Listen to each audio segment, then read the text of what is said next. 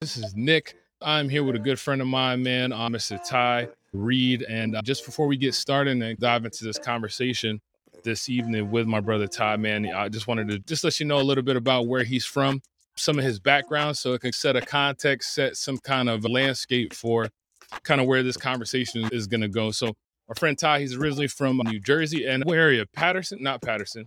Jersey City, baby. Jersey City. Golly, how did I forget that? It's in the name, right?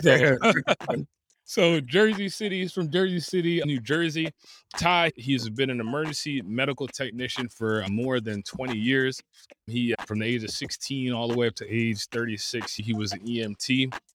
He was also an Army veteran, served 10 years in our Army, man, and serving our country. So definitely want to thank him for that. And man, I think this is going to be a really good conversation. I think that what we're going to dive into today and talk about is really have a conversation around two issues, and I feel like connect to each other. Number one is having the conversation about PTSD. I know me, myself, as a veteran myself, I know Ty as a veteran, this conversation around PTSD is a huge conversation. It's a conversation we need to have. And we're going to talk about a little bit about PTSD, and then we're going to dive into some of the things that we've both kind of dealt with when it comes to anxiety and having to deal with that. Ty, man, I'm glad to have you on with me, man. How's everything going, bro? Man, it's great. I'm glad to be here. Thanks for having me. Yes, sir, man. Yes, sir, man. Hey, thanks for taking the time, bro. Thanks for sitting with me, man. I think this is going to help a lot of fellas out.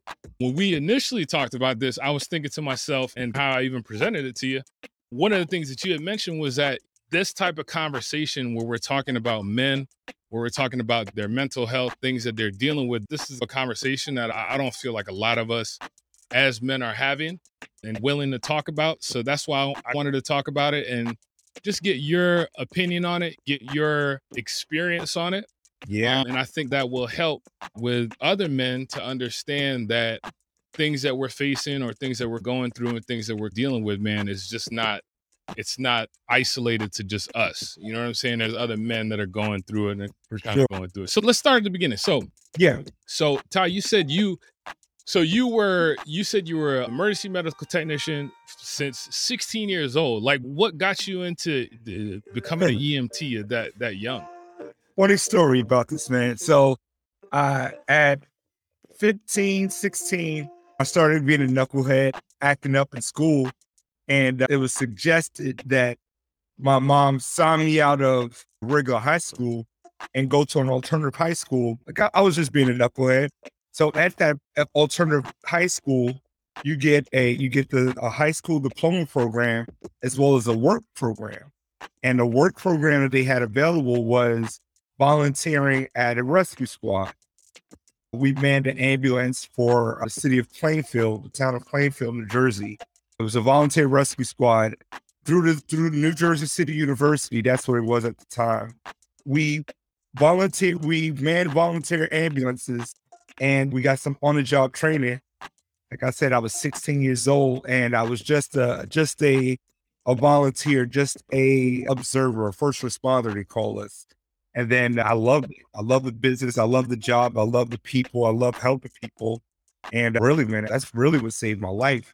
I was in that program. I became an EMT. I learned how to be a professional.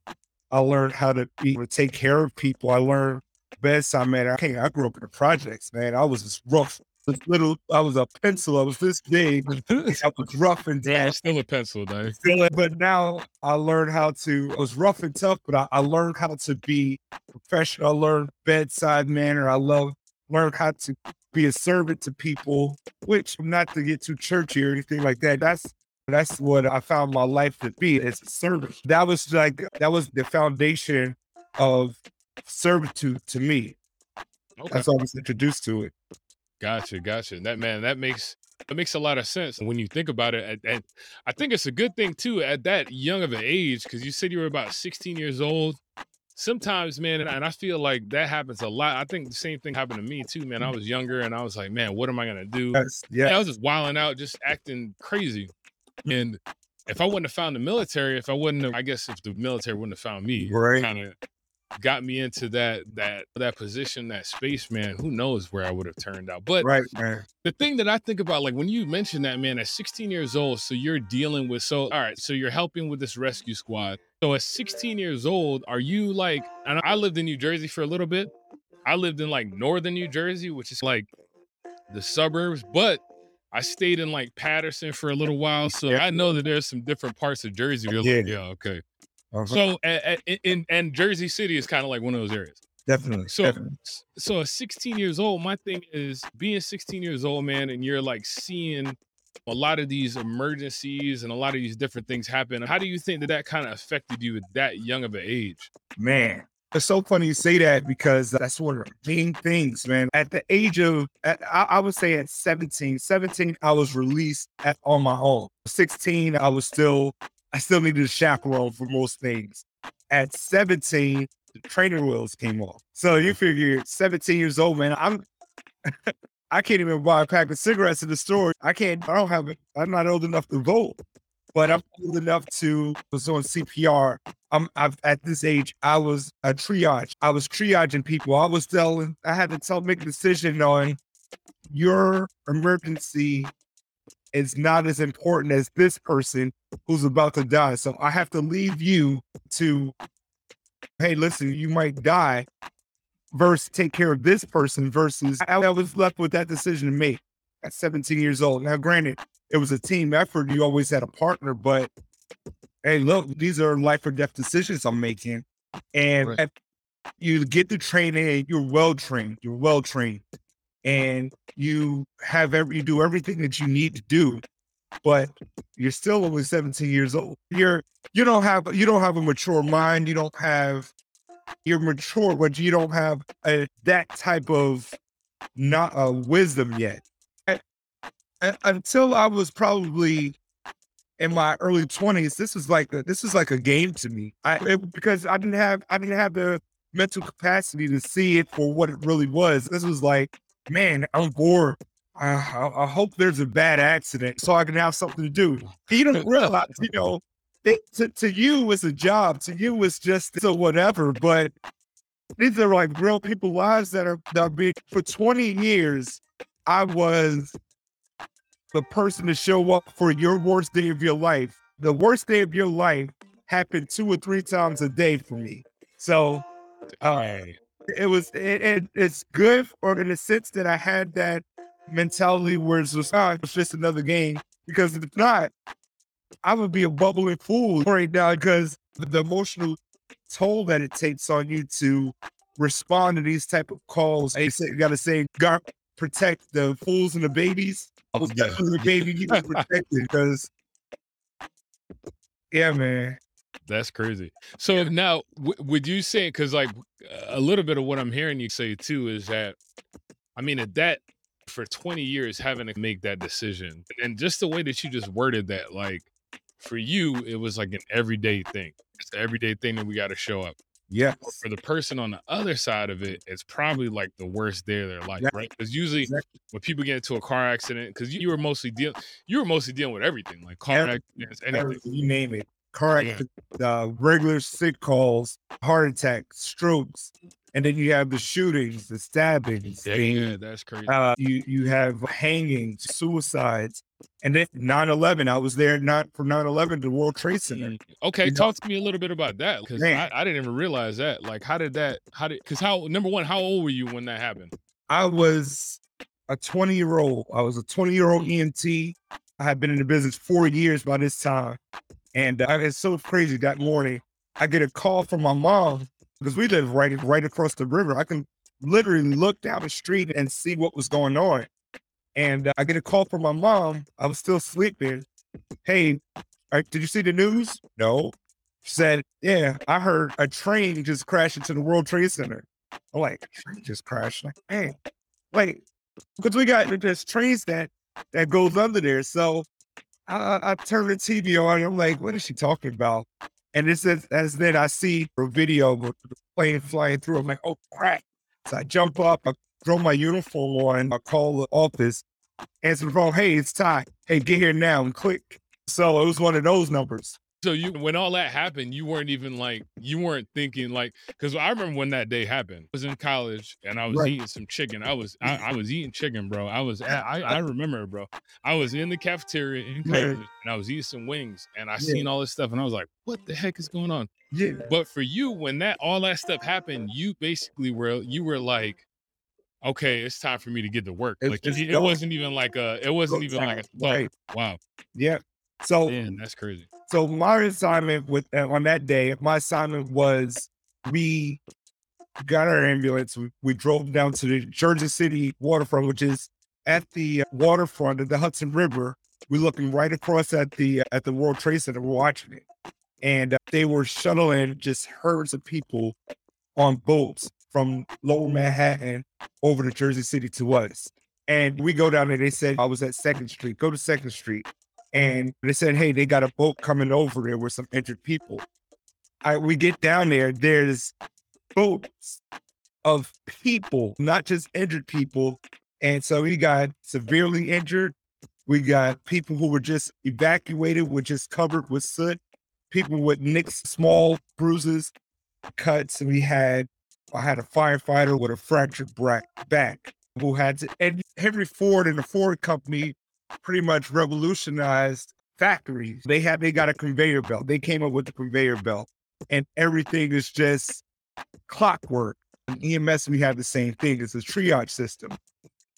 A person, we get an injured person, they get a tag, red, yellow, green, or black.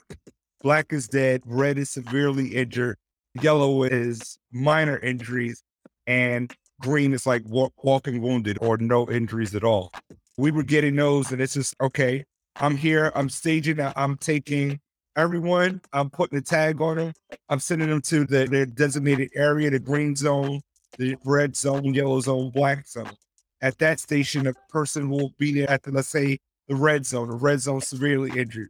They package them up, bandage them, an ambulance pull up with their stretcher, we put them on that stretcher, put them in the ambulance, you go to this hospital. The next one, same thing, you patch them up, put them in the next ambulance, you're going to that hospital. And it's just like a conveyor belt. I'm going to touch you, I'm going to check you and see what type of injuries you have, red, green, yellow, black, give you that tag, you get treated for that, you go into the ambulance, you go to that hospital. So it's just amazing how that happens. So that was my day for first probably 7 or 8 hours. You've seen everything from just people just covered with dirt to severe injuries, broken bones, burns, you name it. And then after that, my partner and I, we got off probably around 1 a.m. And then my partner and I, we drove our personal vehicle through the Howard Tunnel, where there was armed National Guardsmen guarding the tunnel. What are you doing here? What do you want? We should show our credentials, say, hey, we're going over to the World Trade Center to help. They let us through. We got down there. We've been there. We're literally right across the river. So we've been to the World Trade Center maybe 100 times a piece. We get down there, no electricity, all electricity is out. There's this dust, just constant dust is just still falling. And we're trying to navigate our way. We parked somewhere and we had to walk the rest of the way. And we couldn't remember how to get there. It was just like a totally different place. We get there, we finally make it there. We go, hey, listen, we're here to volunteer. We're here to show up. This FDNY captain or lieutenant, I forget his rank. He said, hey, listen, you guys are search and rescue. Hand us body bags to say you're on parts recovery. Take these body bags. If you find any parts, put them in a body bag. Once it's full, you bring them back and get another one. So that was our thing. We go through this New York City Sports Club. New York City Sports Club is like a gym, a fitness gym. You walk through there. There's the windows are blown out. All the equipment is covered with this thick, filmy soot, just ash and debris. And so you go in, you walk through one of the windows that's blown out. You climb a flight of stairs. There's a hole blown out of the side of the stairwell. You come out of that hole, and you're standing on top of rubble that once was a building. And this is probably, you climb up, and we're probably about 10 to 15 stories high looking down at just rubble. And they say, all right, here's a body bag. Go find some fine body parts, and you're gonna bring it back to the staging area and get a new body bag. So that's how my day started. That's how my evening started. My early morning. Well, my thing is, man, at 20 years old, when you have to do all that, how, like, what, and I'm sure it's probably hard to think back on it now, but at that point, are you even thinking, am I supposed to be like, you know what I mean? What's going through your mind, bro? I'm like thinking to myself, like, all right, a guy hands me a bag and he's, hey, go Yeah. take body parts. You've done small mass casualties, that whole triage system. You've done it at a small level. Three-car accident. You got multiple patients on a small scale, how it's supposed to be. Now you multiply that by 1,000. Now it's a huge scale. Like I said, at 20, even at 20 years old, this is adrenaline junkie. This is adrenaline rush. This is fun. This is exciting. But then you get a body bag handed to you and they say, hey, fill us up with body parts and come back. And then while you're up there, oh yeah, by the way, be careful of sinkholes, because there's some holes, if it doesn't feel too sturdy, don't walk on it because you can drop down and fall into one of these sinkholes. Now I'm like, okay, yeah, this is serious. Yeah, this is okay. Wait a second, hold on. Nobody told me I had to sign it. And just some of the things you see, I was there where everybody's working diligently. I mean, you're working hard, you're digging up stuff, you're searching and calling out, and you hear a voice, somebody, we got something. Everybody runs to this one location. We're all trying to dig out. And man, I never forget this one time. So you and I both in the military, we know chain of command and why they have people have blue shirts on it, then their commanders, their higher up, have white shirts. So the white shirt will pull this one guy out. It's a white shirt. This guy is a chaplain rather. And this is a priest, more likely a priest, Catholic priest. He has the collar, the cross on his collar, and the other collar has a captain bars or battalion chief. I don't remember the ranking off the top of my head. But I never forget the white shirt with the gold insignias, and he had his helmet on. The helmet was melted to his head. His fire helmet was melted to his head, and his hands were clenched. His cheeks he was clenching down, and his side, you can see it was open. His cheek was open, and you can see his teeth just clenching down, and his hands balled up like this, and part of his hand was chopped off. So it was like one was clenched, the other one was missing some fingers, and this god awful, oh no! You hear this scream like someone like, gosh, he's dead. And just the grown men, firemen, tough guy, police officers crying. That did something to me that day. It was like, man, these are big, strong, manly men crying, and just that god awful, oh no! Yeah. That scream you heard was piercing. Yeah. And at 20 years old, had you ever heard anybody, or have you ever seen any kind of experiences like that where you've seen like dudes that were like, yo, what in the world is going on here? Like I said, I likened it to the car accident. It was a small scale. I've seen people die in car accidents. I've seen shootings. I've seen stabbings. I've been around dead bodies. I had CPR saves where I saved some lives. I had some CPR when they didn't make it. So I've had some heartache. Oh man, they didn't make it. I really tried my hardest. But this was like every nightmare, every war movie you see, actually living through that. It was unbelievable. Just unbelievable, fast pace. You got scary to your left. You got scary to your right. It's like everywhere you look, that's I'm afraid. This is sometimes I'm like, man, I'm afraid. But you had to push it down. I've seen a saying somewhere, bravery is not the act of it's not being afraid, but bravery is being afraid and performing anyway. And that's what it was. I'm scared to death. There's people that need my help. And there's people out here who is just as scared as I am, and they're doing it too. So I got to do my part. That's all I was telling myself. And that was how I was able to get pushed through. Yeah. So I think you made a really good point that I think about a lot. Like a lot of times we'll hear people say, you just made that statement. You said, okay, bravery is being scared, but being able to push through.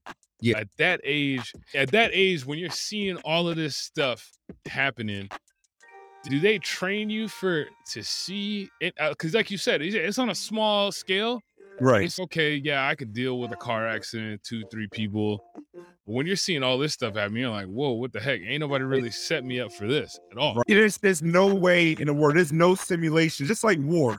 There's no simulation for that. There's no simulation for, I've been through countless war simulations. This is after. And when you actually go through it, like Mike Tyson said, everybody's got a plan until you get punched in the mouth, right? Punch in the mouth is serious, man. Yeah, for sure. What do I do next? You know? Right. Yeah. For sure. Dang. So then nothing really even prepares you for that. So then after all of that happens, because I know everybody, obviously at the time, we're all dealing with the after effects of 9/11. We're looking at, dang, how could they do this? How did this happen in our own country? For y'all, like being boots on the ground, like we're just watching it on TV. Like I was all the way in Florida. Yeah. You know what I'm saying? So yes, this is all happening, but it's not the same as what you're experiencing. Yeah. When you walked away from that experience, like maybe not like obviously immediately after that, maybe a few weeks or months after that, did the EMT, the folks that you work with, did they have anything to say, hey, we know this just happened. We know people saw some crazy stuff. Let's like work with people, or was it just, well, we got to keep working. This is part of our job. Like, how did it go when that happened? Man, so we have the critical incident team. So it's like we had psychiatrists, therapists, and things like counselors they specialize in big group stuff like that. When stuff like that happened, even if on a smaller level, if there was like a terrible car accident and you're dealing with it, you have voluntary things like that, and then it's non-voluntary. Everybody's required to come to this training or this meeting. And man, in this meeting, it was the most solemn, you get a bunch of sailors, soldiers, and first responders in a room together. And it was like it's a joke. This was not a joke. This was everybody quiet as a church. You can hear a pin drop in this room and just different people sharing. And I'm glad we're doing this because this reminds me of that. Being able to see someone else is feeling the way I was feeling. Yeah. Someone was older than me, someone more established, 20 years in the business, and they're still affected by this. Let me know that it was okay for me to feel what I was feeling. It was okay. Once people who I looked at as superheroes in that business cry, and I'm like, man, okay, it's okay to cry. It's not a weird thing. It's natural.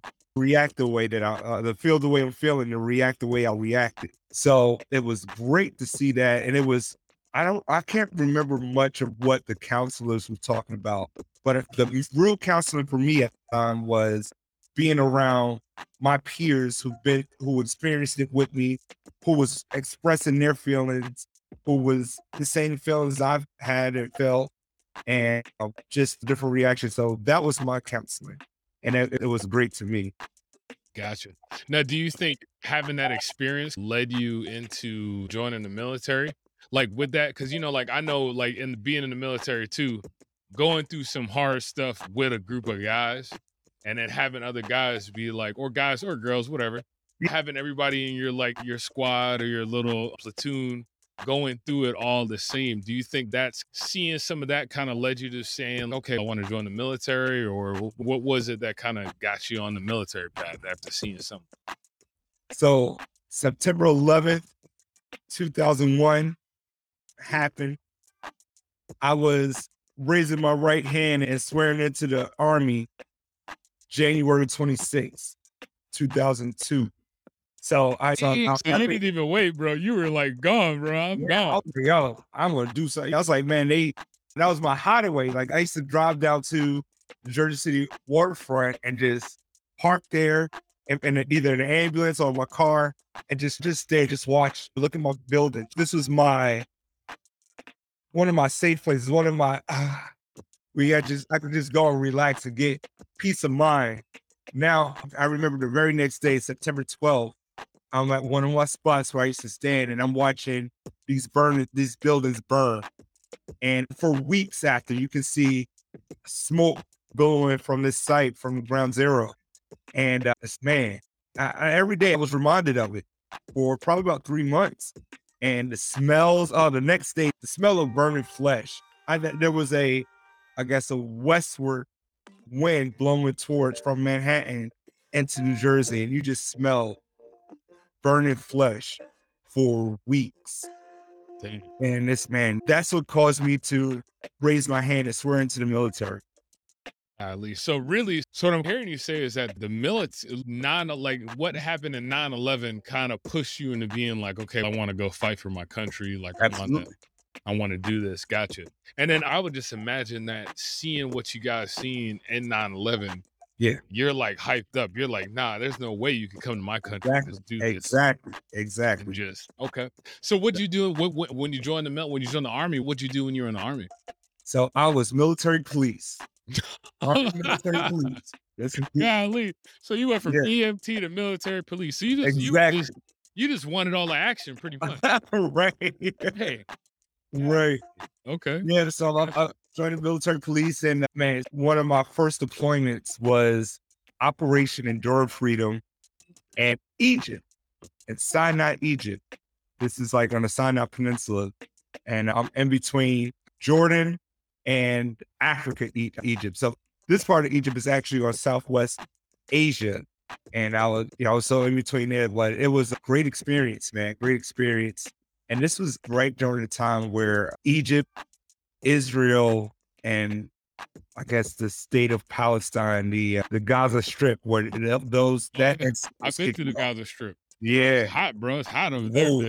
Yeah. I went on some deployments, and I've been through like Israel. I've been to Haifa. Like when you're walking through these towns, bro, and you're just like, bro, you can tell that they had some war, just crazy stuff. And I was like, man, I ain't going on no buses, going on nothing. Right. Yeah, that's crazy. So y'all were in. So when you were in the military, especially as a military police, they had you guys over there doing some, I would imagine, like detainee stuff, like just a lot of hands-on, like y'all are in the mix as military police, I would imagine. Sure. On my deployments, we didn't do a lot of police stuff. We did convoy security. We did protective service details, protecting different dignitaries or high-ranking military officials. So anyone colonel and above, we were their security, their hands-on security. We did a little quick reaction force. Someone calls up with an emergency, we're standby, 24-hour standby, jump in a vehicle and go to where the trouble is. And we were pretty much in the mix of it in Egypt and in Iraq. I was in that conflict as well. So yeah, that was a big deal. Yep. Yeah, that's crazy, man. All right, so now, and I'm glad you told a lot of stories. I know I've heard some of it before, but just seeing the timeline is crazy to me because I'm like, okay, you go into EMT, number one, super early, super young, where you're experiencing like stuff that a 17, 18-year-old, normal 17-year-old can't handle that. And then now you're making all these decisions that they're like, okay, you got to think fast, you got to do this. Yeah. Then you go into the military, and in the military, you're going into the military at a time where we're heavy in the war, we're heavy sending troops everywhere. Two wars. So then you get out, and then it's because you said you did 10 years in the military, but then you get out, and I think my thing that I think about is just even listening to your story is if I were to had experienced some of that stuff early on and then go into the military, then be involved in these type of wars, I'm sure you probably saw a lot of stuff where you were just like, how the heck do I process this? Like, how do I make sense of what I'm seeing? And then on another level, and I think this is where we can segue into PTSD and stuff like that, where it's like, I saw all this stuff as EMT, and then I seen all this stuff as in the Army. I'm sure that after all of this, you're just like, I might be wrong. You know what I'm saying? But I'm like listening to the story, and I'm like, yo, it's hard to walk out of that and be like, okay, I'm just gonna normally go back into civilization. You know what I'm saying? And Exactly. I feel like it's hard. It would be hard to do that. Was that something that you struggled, like felt or dealt with once you transition out of all of those different roles? For sure, definitely, man. So I dealt with it, and I'm still dealing with it.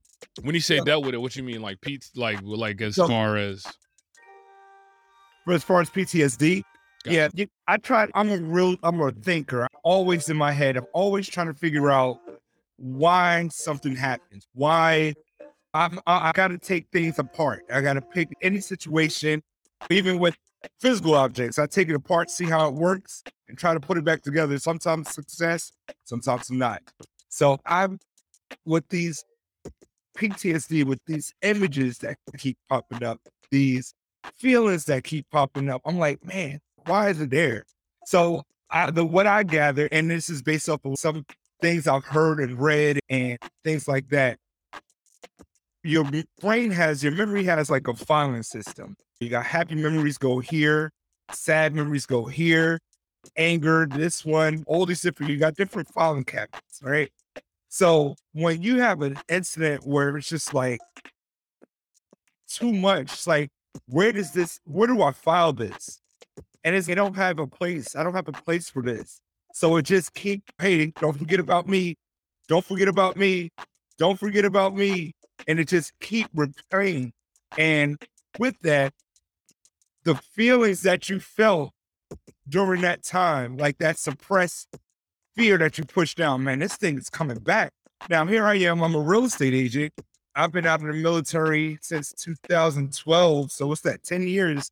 I've been out 10 years, and I've been out of EMS for maybe 5 years or 6 years. And I still, like, I'm at my desk, a safe desk. I'm fine. Nobody's going to hurt me there. The worst I'll get is a paper cut or stuck in a staple. I'm sitting at my desk and I got to tell someone, hey, we have to move your closing date from this Friday to next Friday. And now my heart is pounding. I'm fearful. I'm sweating. I'm about to have a panic attack because those feelings, that conversation that I know I'm dreading to have, is reminding me of that time I was afraid of running into a burning building, or there's an upside down car that I have to climb into to help get them out of. And my heart is beating fast and I'm nervous and I'm sweating and starting to hyperventilate. And I'm about to have a full on panic attack about having a conversation about moving a closing date that they may just say, oh, that's okay, Ty. Oh, that's cool. That could be the, or it's, oh man, we really got to move it. Okay. There's nothing else we can do. But now I'm about to, and it's all rooted in a fear that I suppressed years ago. It's coming back now. I'm like, I don't know how to handle it now. Yeah, bro, it's so crazy that you said that. I'm just being transparent here. Yeah. So one of the reasons that I stepped back from real estate was because of that. Like a lot of times, and not just real estate, but just I would find myself in these situations where there's no real threat physically, but because of things that I dealt with in my past, and like obviously, like my things that I dealt with in my past aren't the same as yours. You know what I mean? Like I have like trauma from childhood and just growing up and things that I've dealt with. Yes. You can't even move it forward. But bro, I remember being in those spots, man, where I was like, you're thinking like it's a life and death situation when it's really not a life and death situation. And it's crazy because here's what's wild about it, and this is why I feel like it's important to have these conversations, is you're sitting at your desk and you're freaking out. And you're probably not going to tell anybody. You're not going to say it to anybody because it's who are you going to tell? Who are you going to say, hey, bro, I got to change this closing date? And they're like, just call them. And yeah, like, I remember a lot of times, bro, in transactions, I would talk to my wife and be like, hey, babe, I got to do this and that. And she'd be like, all right, just call him and tell him you got to do it. And I'm like, what do you understand? Like, I'm freaking out here. Like, I don't understand. I don't get it. And I feel like that's why these conversations are important, because I think that a lot of times that's what PTSD would do to you. I feel like when you talked about it, and I wrote this down, and I've never heard it put in that way, where we have these experiences and your mind is thinking, okay, where do I file this experience? Like, where do I put this experience? Is this something that scared me? Is it something I could learn from? Where do I put this file? Yeah. But with a lot of traumatic experiences, our brains can't even freaking understand like where to even put it in the first place. Because What did I this ain't just supposed to be see? happening. Your brain is like, what did I just see? But here's my thing that I think, and I appreciate you sharing that, but here's the thing that I think that is so important is that I can probably imagine that, and this is just from my own experience. For me, those type of experiences were happening on like a daily basis, where it was like, it might not have been a transaction, it might have been something else. Yeah. It might have been, but we almost go into, and let me know what you think on how that is, but it's almost sometimes we'll go into, when there's a situation that comes up, we'll go into this shell where it's like the trauma almost says like, all right, I'm going to take over this whole situation. And before you know it, you're doing crazy. Like, you're acting in a way, saying things that you had no idea, and you don't know where the heck they're coming from. Was this something that you felt was happening on like a day-to-day basis, or more often than not with you having those responses? So maybe about this word that I realized it big for me because I've had it. Looking back, I've had it, excuse me, probably like right after I returned from Iraq in 2010, maybe 2011. So I got back in 2010, 2011 is when I started notice. I didn't notice it then, but I can track it back to then. My behavior, locking myself in a room. I was married with kids. My whole family's in the house. They're all downstairs. I'm locked up in a dark bedroom with all the curtains closed, and just the TV there, wrapped up in a blanket by myself watching TV. The whole family, the wife and kids, are downstairs having the time of their lives, and I'm wrapped up in a blanket in my bedroom, pitch black. And my wife at the time was like, come on out, you got food, you got something there. I'm good here. I didn't think that was wrong with it, but now looking back, that was off. And Sure. then when the pandemic started, I noticed myself getting depressed. I'm like sad. I'm like, what is going on? And then I'm anxious. Like, I kid you not, Nick. This is the weirdest feeling. You wake up, so I know I need to call these people and talk to them about this. I need to call these tenants because I do property management too. I know I need to take a shower. I need to find some clothes. I got to take my vitamins. I got a routine, but I wake up and I'm like, all right, I got to do this. All right, me text this person back. Let me send this email. Oh, I got to find my clothes. What am I going to wear today? This is this one particular day I can't forget. I was so distraught. My brain was in so many different directions. I couldn't focus on one thing long enough to complete. I'm talking about a simple task like brush my teeth, go take your vitamins. That's the same thing I do every morning for the past 40 years. I was having a hard time doing. Okay, I'm going to wear this. Oh, wait, I got to take my vitamins. Oh, wait, got to send a text message. I start running the shower water while I'm sending the text message. And then I put my phone down, and then the water's running for 20 minutes. So I turn it off, and I go back to finding my clothes, and I go back, what am I going to eat? By this time, 2 hours passed, and I hadn't completed one thing. Not one thing that was complete. And I'm like, what is going on? And now I'm starting to worry. I'm panicking now because I know I got to leave the house soon. I got to do something. The whole day was wasted. I didn't leave the house. I might have taken a shower around noon. I finally took a pill, took my vitamins, but I could not focus. And then it started happening more and more. And then it started turning into, oh my gosh, I'm anxious. It's happening again. And what am I going to do? And then I get sad. I get depressed because now I feel like I'm a weakling. I'm not a man. You can't even get your stuff together enough to head to the office to get some work done. And now I'm like, my phone is blowing up. I don't want to talk on the phone. I'm scared every time my phone rings. Every time my phone rings, I get a feeling in the pit of my stomach. Oh gosh, what is it now? Now I don't want to be around people. One of my best friends, Wes Coons, he's the broker of the firm I work for. and he tells you about the drunken monkey that sits on your shoulder. Remember that? Yeah, for sure. He started telling you stuff like, man, why, when you want to reach out and call someone, it's, man, why are you bothering them with your mess? Man, just deal with it. And you don't deal with it. And you get deeper into it. Then you think, man, I should call someone.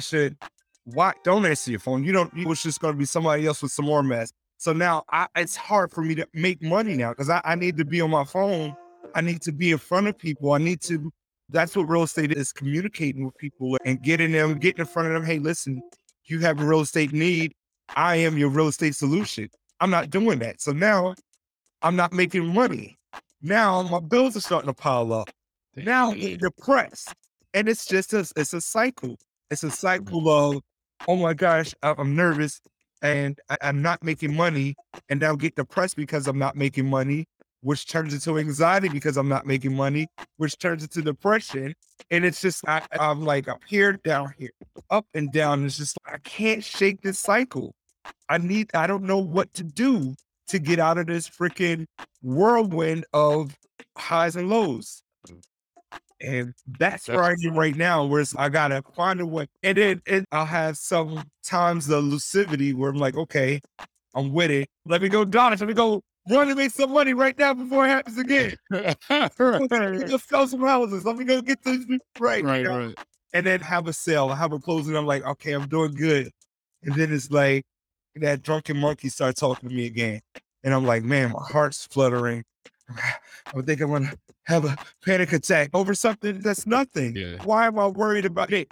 Imagine this. Imagine your youngest child. When your child was young, you're walking through Walmart and you get that, you look down and your kid's not there. That feeling you get, where's the kid? Where's the kid? Where's the kid? And that panic you feel. Why am I feeling panic like that about what I'm going to have for dinner tonight? My heart is fluttering. I'm like, you feel everything your body's supposed to do in that fight or flight mode is there. And all you're thinking about is, what are you going to eat for lunch? You think about, man, did I call that person back? Why am I thinking about a conversation I had 10 years ago and getting that fluttered feeling in my chest and getting worked up about it again? Like, it already happened. It's already over with. Why are you thinking about it and having these reactions? And those are questions I can't answer for myself right now. And yeah. Man, but you know what? Number one, I appreciate you sharing that. Yeah. Just because, like, you and I, we worked together, and now looking at it now, I'm like, okay. I remember when, like, I was there and I was like, yo, let's get on the phones. Let's get on the phones. And I'm all like going, like, all crazy. I'm sitting I'm like, you're like, yeah, I'll be there. And I'm like, all right, what time is that? Where's that? Right here. I think, number one, I think it's good for everyone to hear that. Because here's the thing, is everything that you just explained just now it's almost, and it's so crazy, bro. It's almost like you were just like explaining like the whole blueprint of kind of what I've dealt with and felt sometimes. You know what I mean? There's times where I find myself in spots, in moments where I'm getting nervous, I'm getting anxious, I'm getting hyped up about something that's not really a threat. But because of what we've experienced and what we've gone through, man, we take everything now and we interpret it as a threat. Now, my question with that, like, I know we're talking about PTSD, but I kind of heard you like talking. I know part of when you're dealing with PTSD is that anxiety that happens around it. When you look back and look over these years, because one of the things that I think too, even that is a good thing, is that you're at least aware of it.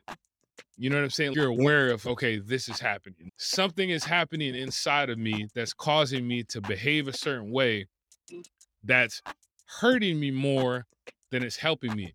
And I feel like when you look at with men, a lot of times, especially with men, because you brought up some really good points. You're talking about, okay, boom, I have these anxieties.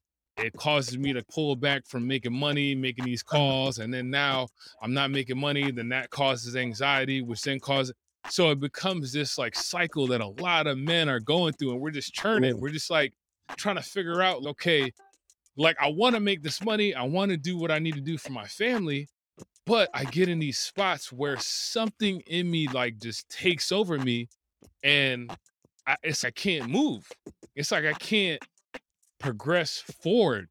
And number one, I think what is important is the fact that a lot of men deal with that. I think that's huge, is that a lot of guys really deal with that issue of, man, okay, I had stuff that happened in my past. It locks me up. I know I want to make money. It's not the fact that I don't want to provide. It's not the fact that I don't want to be successful. It has nothing to do with that. It has the fact that I had some crap happen to me in the past that now it catches up with me and it locks me up. And I think one of my things, even with even having this conversation, is that a lot of men get locked up and they think, okay, something's wrong with me. Nah, bro, because everything you were just explaining to me was like, I was like, damn, this guy is like reading, like he's writing the same story that I've been dealing with. Like, I'm like, wait a second, hold on, man. This sounds really familiar for some reason. But my thing is, it's so important for us to recognize what is really happening there, man. Like, what is really going on in those moments. And so I feel like my next thing and question, and like I said, I appreciate you sharing that because I think that helps a lot of people understand, yo, it's not just me going through that. So I know you mentioned that, okay, you find yourself in those different spots. How did you, I guess the thing that I think about, and this is the thing that I struggled with a lot last year when I went through a lot of my own mental challenges. Cause like I said, like I before last year, I would always think I'm mentally tough. Nothing can bother me. Like, whatever, man, I'll just push through it. Like those same things that you talked about and feelings that you had, I'd have those same feelings, but I'd be like, all right, screw it. I'm just going to keep on going and then blah, blah, blah. Until last year where my body was like, okay, like you think you can keep going. I'm going to shut you down real quick and show you that I'm in control. Yeah. How have you learned, number one, since you've learned how to be aware of it, how have you began to start maybe learning how to manage that? Or is that something that you're still trying to figure out? Like, how do I manage that? And how do I deal with those emotions and those feelings that want to lock me up when I know I have the potential to do a lot of things? You know what I'm saying? Can you talk on what you've tried to do to help that? For sure. So you said, I just wanted to say this too. So when you're talking about that, man, yet that drunken monkey start talking, and I laid out pretty much my whole resume, and I've always been a hard worker, but that drunken monkey told me, man, you're just being lazy. Get up and do something. And it's, man, I'm lazy. And it's just, it's just beating me up. And I say this, there was a stretch earlier this year for about 23, 25 days, man. I was on my recliner. I slept there. I ate every meal there. Maybe I might have to go to Walmart, might have to go to the store. Probably about a solid 25 days of me just in the house, just going from emotion to emotion, from up to down. And I wasn't leaving the house. Work. What's work? Even like I was getting leads for work and I just wasn't calling them back. I wasn't reaching out, and it was just totally enveloped. I was just totally engulfed with this, reclusive to the extent I wasn't really talking on the phone. I wasn't leaving the house, and nobody knew. So one day I decided, I called my aunt, and my mom's sister, she lives pretty much maybe less than a mile from me. And I called her. I said, hey, can I come over and talk to you for a minute? I said, yeah. I went and talked to her and my uncle, her husband, for about 6 hours. 6 hours of just unfiltered, unadulterated, listen to me. And they had no idea what was going on. I felt a million times better. And I'm like, man, that's the cure right there. I just need to talk about it. And then some time passed and I had another situation come up, and I'm like, starting to see the familiar signs again. I'm panicky, I'm down, I'm depressed. And I know, man, if I just go to talk to them, I'll be okay. Why do you need to go talk to them? Why are you bothering me? That drunken monkey, bro. Here, why can't you do this on your own? You're just being lazy. You're just being a punk. Yo, get up and do something. And it's just beating me up. You would think those are words of motivation. Nah, you might as well have been a bat, just taking beating me down, and I was right back in it until I finally said something to somebody and started get it out. And to me, I think that's the key. Letting it be known how you're feeling and what you're going through, just to talk about, just to release it. And that helps me out a little bit. And it gives me enough space to at least go out and do something to help myself a little bit, to help my situation. But like I said, man, that self-talk, that down talk, that you just want to recluse and be by yourself and don't be bothered, feeling like a punk, feeling weak, feeling less than.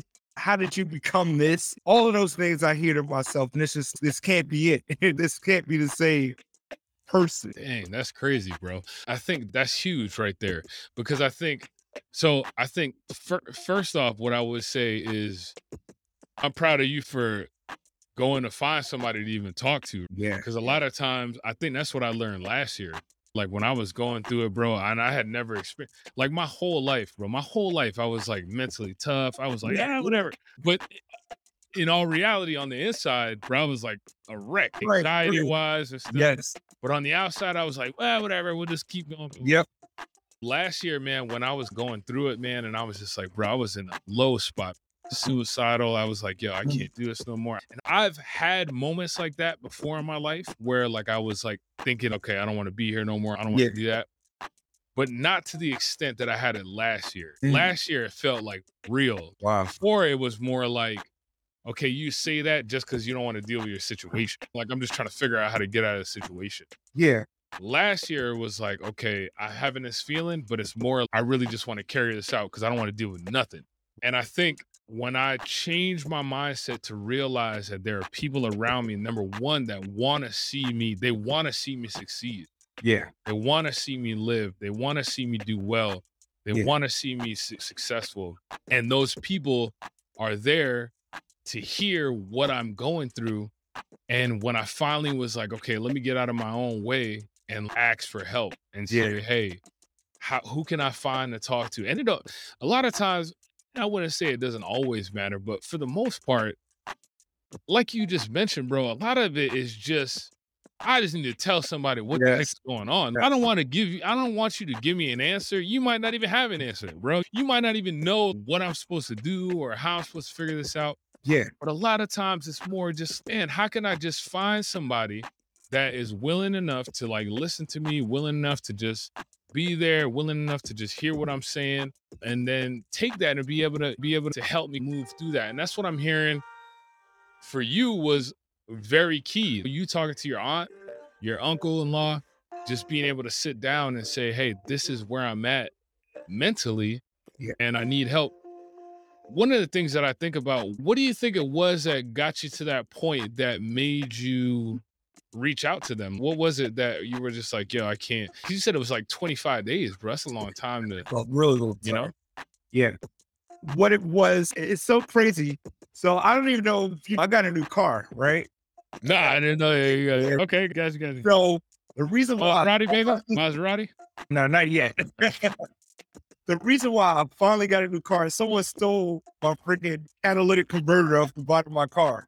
Oh, I was all the way to church. I stopped my car. And just this weird noise. I'm like, I knew automatically what it was. All right. So I couldn't drive my car. I needed a ride. So I reached out to my aunt and uncle, said, hey, can you guys give me a ride? This is what I got going on until my insurance come through and I get this taken care of. So we were talking, I was with them and I was still like kind of in my reclusive stage, but being around them is regular conversation. They didn't know I had something going on.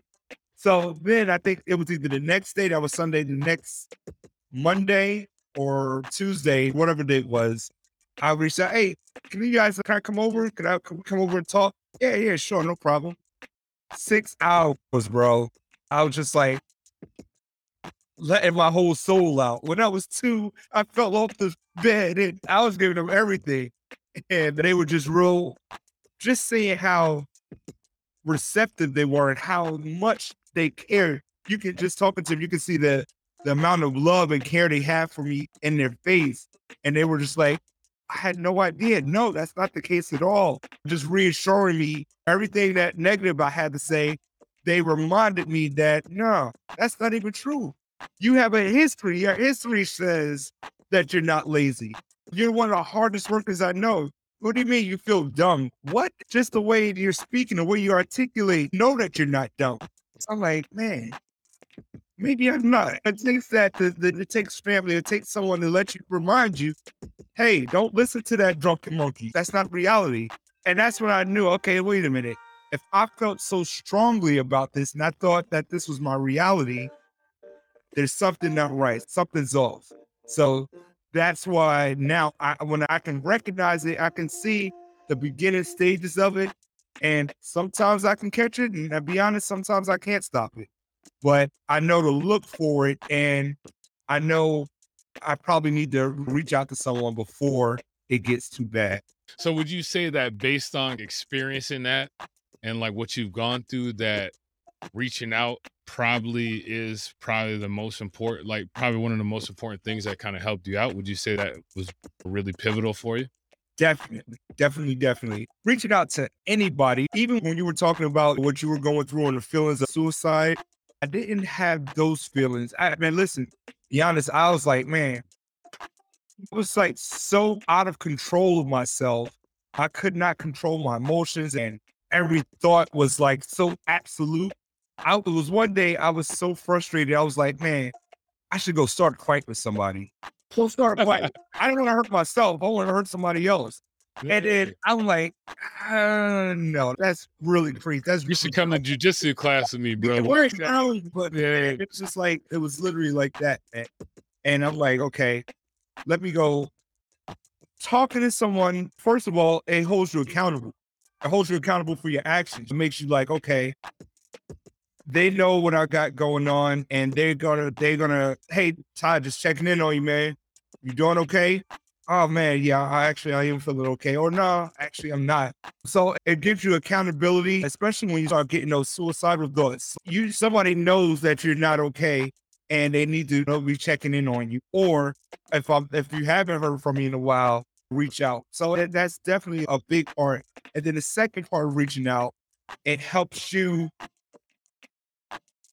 verbalize what you got going on and you hear yourself saying it. Sometimes wait a minute, that's not right. Or hold on. So it gives you a chance to actually hear what you're saying and what you're thinking. And that's not right. And then the third thing is you get the counsel of an outside person, third party person they're not in your head. They're seeing you from a different angle. You get a different vantage point of yourself. Okay, so I'm not crazy. Yeah. For sure. That is good, bro. Dang, that's good. That's really good. So do you feel like, all right, with that, because I had questions to ask, but I think you really, well, the way that you just explained kind of your own story, I was just like, all right, that's exactly what I was like thinking in my head. Like, I was like, all right, if we're going through that. Yeah. So now at this point, do you feel that the awareness, because I think one of the things that we talk about with one of the things I think, and this is just me personally, and I've been learning about PTSD, learning about how it affects us, learning about the anxiety part of it, learning how it impacts us. Do you think that you being aware of those things, of being able to reach out, the benefits to reaching out, catching yourself when you start getting in those modes, since that has happened and you've learned that, do you feel that's helped you to process a lot of your own emotions before they get too hyped up? Because I think that's what the thing is, right? Like a lot of times with guys, we'll have something happen, it'll bother us, we'll be like, okay, I ain't gonna say nothing, I ain't gonna say nothing, I ain't gonna say nothing. And then finally, it's boom, it just blows up. You know what I mean? Do you think that process that you recognize with reaching out to other people and sharing those thoughts and feelings, do you think that's helped you not escalate that high, go down that road? For sure. So it's stopping an out of control train, or a train that's running out of control, on the track, a locomotive. It's easy to stop in the beginning because it's got low momentum. But the longer it starts to gain momentum, the faster it's going, the harder it is to stop it. And it's the sooner you can get to it, get in front of it, the easier it is to stop it.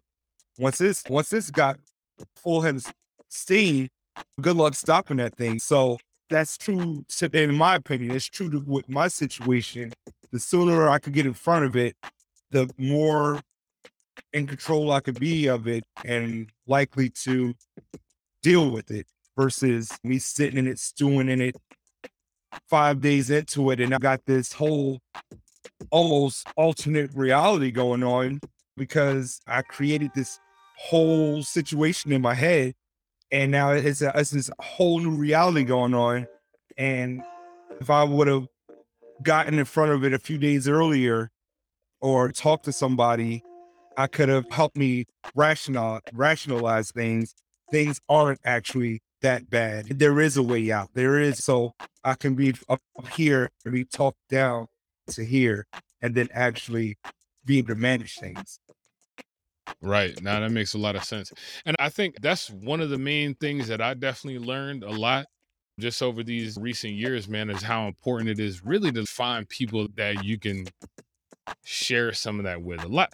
I feel like and this is just me, for men, I think a lot of times, yes, we want the solution, we want an answer, but we really want a space where we can share what we're struggling with and not be judged about it. Yes.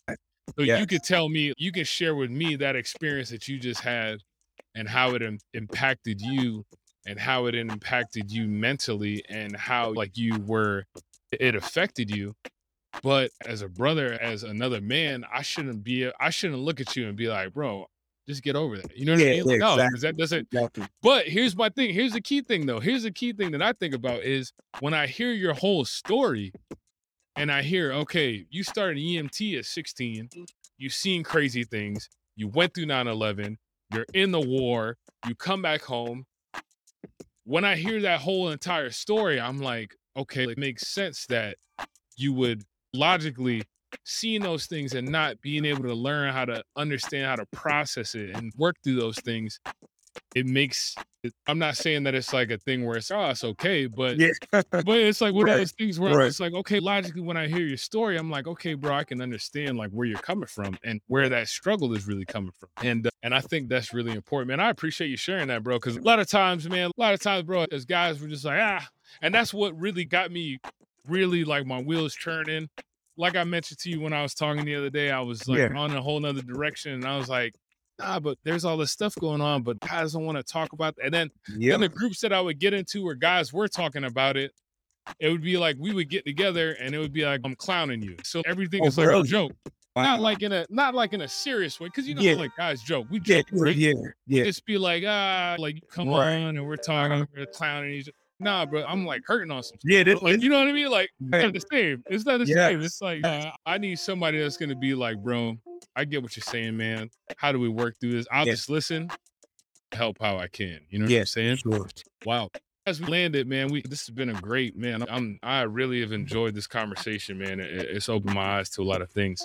Thanks. I think one of the things I would think about and I would ask you is, so if you were talking to other guys, and my focus now has been on our mental well-being, just because I see the impact that it has. This is not just a me thing. This is my family thing, my generation thing, my legacy thing, right? Yeah. What kind of advice or what kind of suggestions or kind of encouragement would you give guys? I know we talked about reaching out to other people, which is important, but really thinking about it, man, what would you tell some guys that find themselves in that situation where they're like, man, I'm going through it. I really don't know how to figure this out. What do I do when I want to close up in my shell and like recluse in my shell? What kind of advice would you give some guys that may be finding themselves struggling with those type of situations, man? Definitely, man. I would say that you're not alone, because one of the things that I go through is, man, I bet you Nick's not handling it like this. I bet you my brother, I bet you so-and-so is not, they would be able to handle this. You're not less than. There's other people going through something similar or if not the same thing. There, you can talk about it. When you said, like you said earlier about the guys making jokes, man, when you get like this, you're completely naked. And for someone to say how or make a joke about it, no, man, my insecurities are on full display. So, you know, you really have to, I understand the fear of that. And you have to take a chance and reach out to someone that you trust to see your insecurities, to see your vulnerabilities, and definitely talk about it and seek someone who's wise. I'm in church, I teach a middle schools to high schoolers, and one of the kids, a young man, just graduated high school.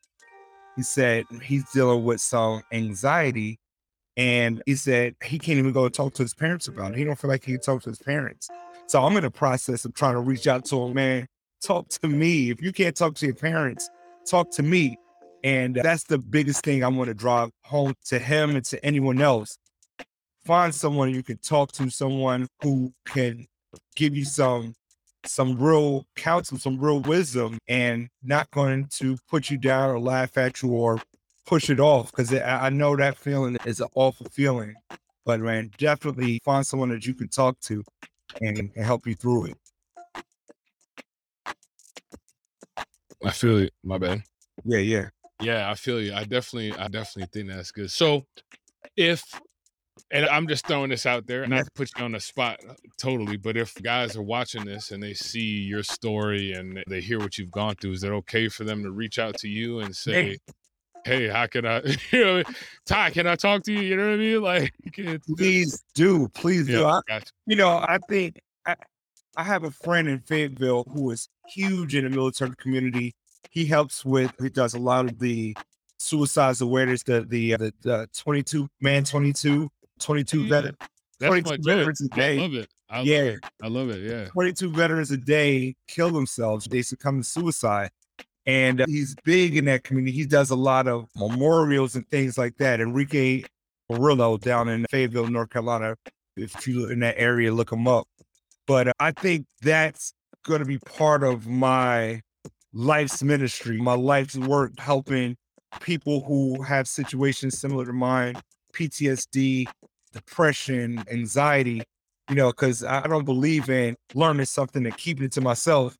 I want to help as many people as I can because I know what it's like to feel alone. I know what it's like to be afraid and not able to share with people or to feel judged or be vulnerable. So I'm someone, I don't mean judge free. I don't care what the situation is, what the thing that you're battling with. It's nothing too risque or too off limits to talk about, man. Hit me up and you get a safe judge free zone to talk about whatever you want. And I'll give Nick my information to put up there. Reach out to me any way possible, email, text, phone call. And man, you're safe with me. Gotcha. And then how would people get in touch with you? I know you don't want to put all your phone numbers out there, but can we reach you like on like social media? Yeah. Something like that where I'll put my phone number. I'll put my phone number, email, social media, all that stuff up there. My name. Oh yeah, you're a real estate agent. Hey, look, yeah, I'm a real estate agent. I'm shameless plugs all day long. Gotcha. All right. But yeah, I definitely put that out. Yeah, my social media, my name is Tyrene, Tyrene, Reed, RED. Tyrene Reed on social media, on Facebook, on Instagram. You can reach out to me anyway, tyrene.reed@gmail.com, or you can hit me up at 757-528-8958. Again, that's 757-528-8958. And I'm no by any means am I a counselor or a therapist or anything like that.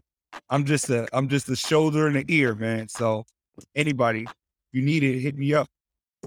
That's good, man. I appreciate that, definitely. And I'll put whenever we put everything out, I'll put some of that info in there and run by you, make sure that's cool.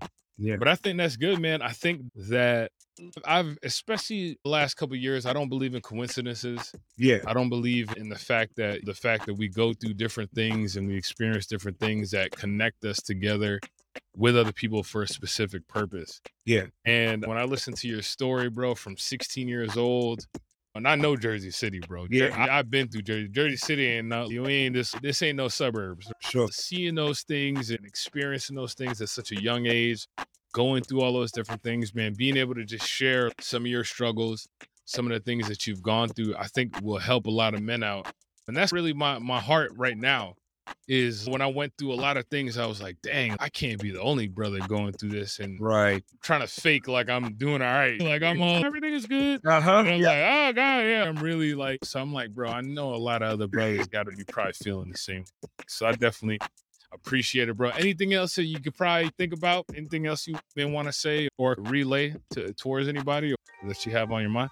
And I'll just close with this. You're not alone. There's other people out there like myself, like Nick, who are in similar situations, who struggle, who don't have it all together. And you owe it to yourself to get help. You owe it to yourself to reach out to someone.